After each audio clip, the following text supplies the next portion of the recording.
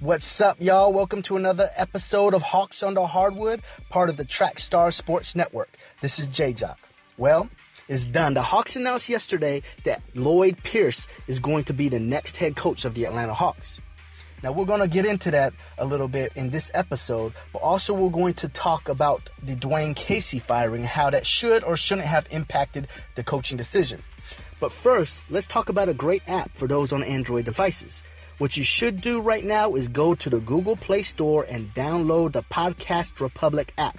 This app allows you to get all of your favorite podcasts directly on your Android devices. You can search for the podcasts you want to listen to, select them as favorites, and have them all just a click away. Right now, Trackstar Sports is actually a featured podcast, so make sure you download this app right now. Again, the app is Podcast Republic, available on your Android devices. All right. So now let's talk a little bit about this coaching situation. All right, so Lloyd Pierce. I briefly talked about him last episode. Basically that he was the Sixers assistant coach and is known widely around the league as one that is very good in player development. He was the Cavs developmental coach, then came on as coaching staff and developmental staff for the Grizzlies, where according to Josh Wilson of Fansided, he was credited much to the development of Marc Gasol. Then he had a brief stint in Golden State, but when Mark Jackson came on as head coach, Mark Jackson wanted to bring in his own staff, of course, so he let Pierce go. He then went on to the Sixers, and that's where he is currently focusing on defense and player development. Now, since last episode, I've heard a lot of Philly fans pretty much gushing praise over Lloyd Pierce. We know he's good at developing big men like Marc Gasol, but also in Philly, he is widely responsible for helping players like Rocco turn into a three-point threat and just basically doing really great stuff with player development. According to Keith Pompey of the Philly Inquirer, Pierce's main task actually at Philly is helping with their defense, where they excelled in this category. They're currently 10th in points allowed and 6th in a points field goal percentage made. So that's good news. He's doing great. They're doing great. They're one of the best defensive teams in the league. Pierce, to me, he seems like a great fit here in Atlanta. Also, it's a 3-year contract, so we can get 3 years of Pierce being a great developmental coach. And if after those 3 years our young players are ready to really compete, we can go for more of a proven coach that has more of coaching abilities in regards to like an X and O type coach. However, of course, it's possible that Pierce will excel in this also and prove that we should just retain him, which I hope is what will happen because I would just rather him stay on. I like him as a coach. So, of course, here is the massive elephant in the room. Dwayne Casey. So Dwayne Casey was just fired from the Toronto Raptors about 2 days ago. Casey was voted among his peers as the best coach this year. So the NBA, they have, of course, every year the coach of the year. That's what the NBA as an organization deems the best coach. Now, the coaching association also has an award, which is the NBA Coaching Association Coach of the Year. That's voted on by the NBA coaches. And they voted this year Dwayne Casey to receive that honor. All right, so he had that. So he's a great coach. He has a great regular season record with the Raptors. But because of his playoff record, he was let go. Mainly also, it seems like because he keeps on getting swept by LeBron James and the Cavs.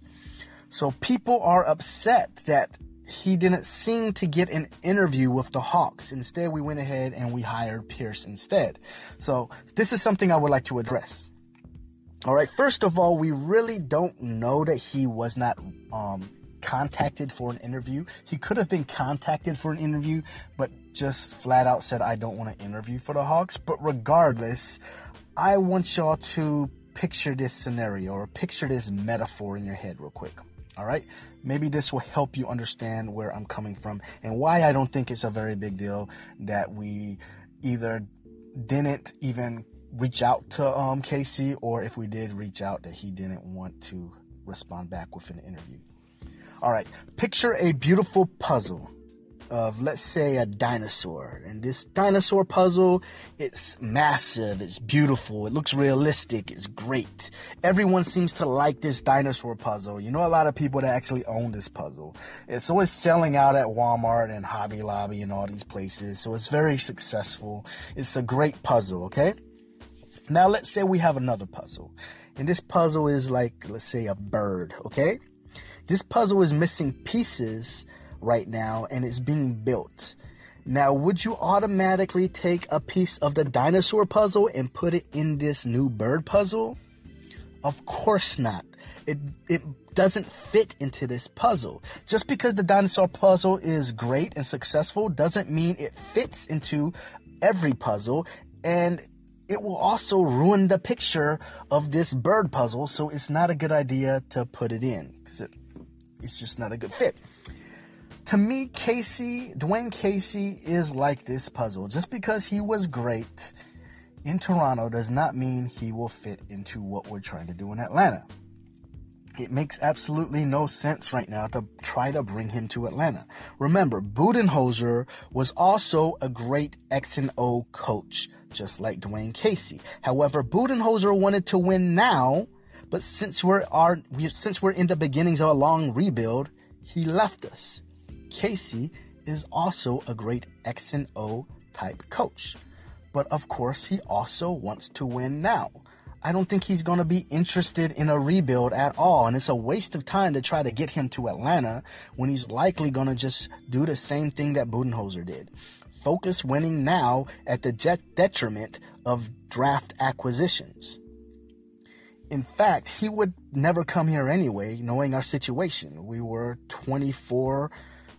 24-win team. He doesn't want to come here. The lottery is next week. We need to hire a coach as soon as possible and not waste time with these pie-in-the-sky ideas of Dwayne Casey coming to a rebuilding team like Atlanta. It's just not going to happen, okay? Now, I understand that Casey did change the culture of Toronto. He's a great coach. He implemented less iso ball. He implemented more spacing, and he turned their good players into great players and made Toronto into a great team. He did that with Lowry and DeMar DeRozan. The thing is Atlanta does not have players like Lowry and DeMar DeRozan to work with right now. That's why we're building through the draft. And since we're building through the draft so we can acquire these types of players, we need a developmental coach to help these young players. That has to be our number one priority.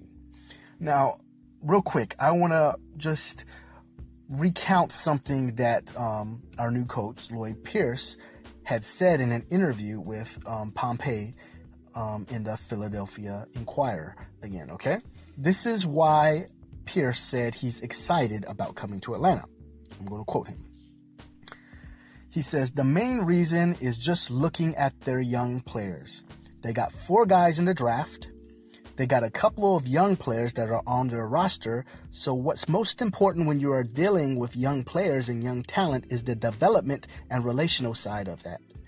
It's kind of my track record. It's anybody's track record of how do you communicate, how do you work with players, how do you develop, and what does that mean?" Do you see the focus on player development here? This is Pierce's forte. This is exactly what we need now. Pierce just came from a team that was the worst in the NBA for a long time. Then he developed their young talent to the point where they were predicting this year to actually win the Eastern Conference. And they are easily one of, if not the most talented young teams in the NBA right now. That's the situation with Pierce. Now, look at Dwayne Casey, okay? This is his situation. He coached the number 1 seed in the East. It's good. He was voted as the best coach by his peers. Also good. He had a great regular season record, but was fired for his postseason losses. Now, looking at that, what do you think Dwayne Casey wants to do right now in his career? Obviously, he has something to prove, particularly in the playoffs. So why in the world would he come to the worst possible situation to prove himself in the playoffs by going to Atlanta, who is trying to avoid the playoffs for draft picks. We're not trying to get to the playoffs. Why even interview Casey when we know it's the worst possible fit for him? I doubt he's going to focus developing our young picks. He's going to be like Budenholzer, he's good at developing, but his main focus is going to be winning now. We were 24-58. Much of our fan base is actually mad that we did not go 22-60 because we won those 2 games late in the season. We're not focused on winning now. Now, we don't have to agree with tanking, but it happens, and it's happening to the Atlanta Hawks. I'm sure the last thing that Casey is willing to do right now is tank, so why interview him? So, of course, in 3 to 4 years, I would absolutely love Dwayne Casey or a coach like him as our coach. However, right now, it's just not a good fit for the Hawks because it's going to be the Budenholzer situation all over again. I understand some frustration among fans that we didn't even seem to reach out for an interview. But again, because of the points I mentioned above, let's not get hung up on that.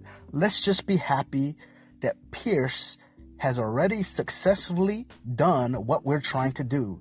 And not only that, he's excited to do it again for us.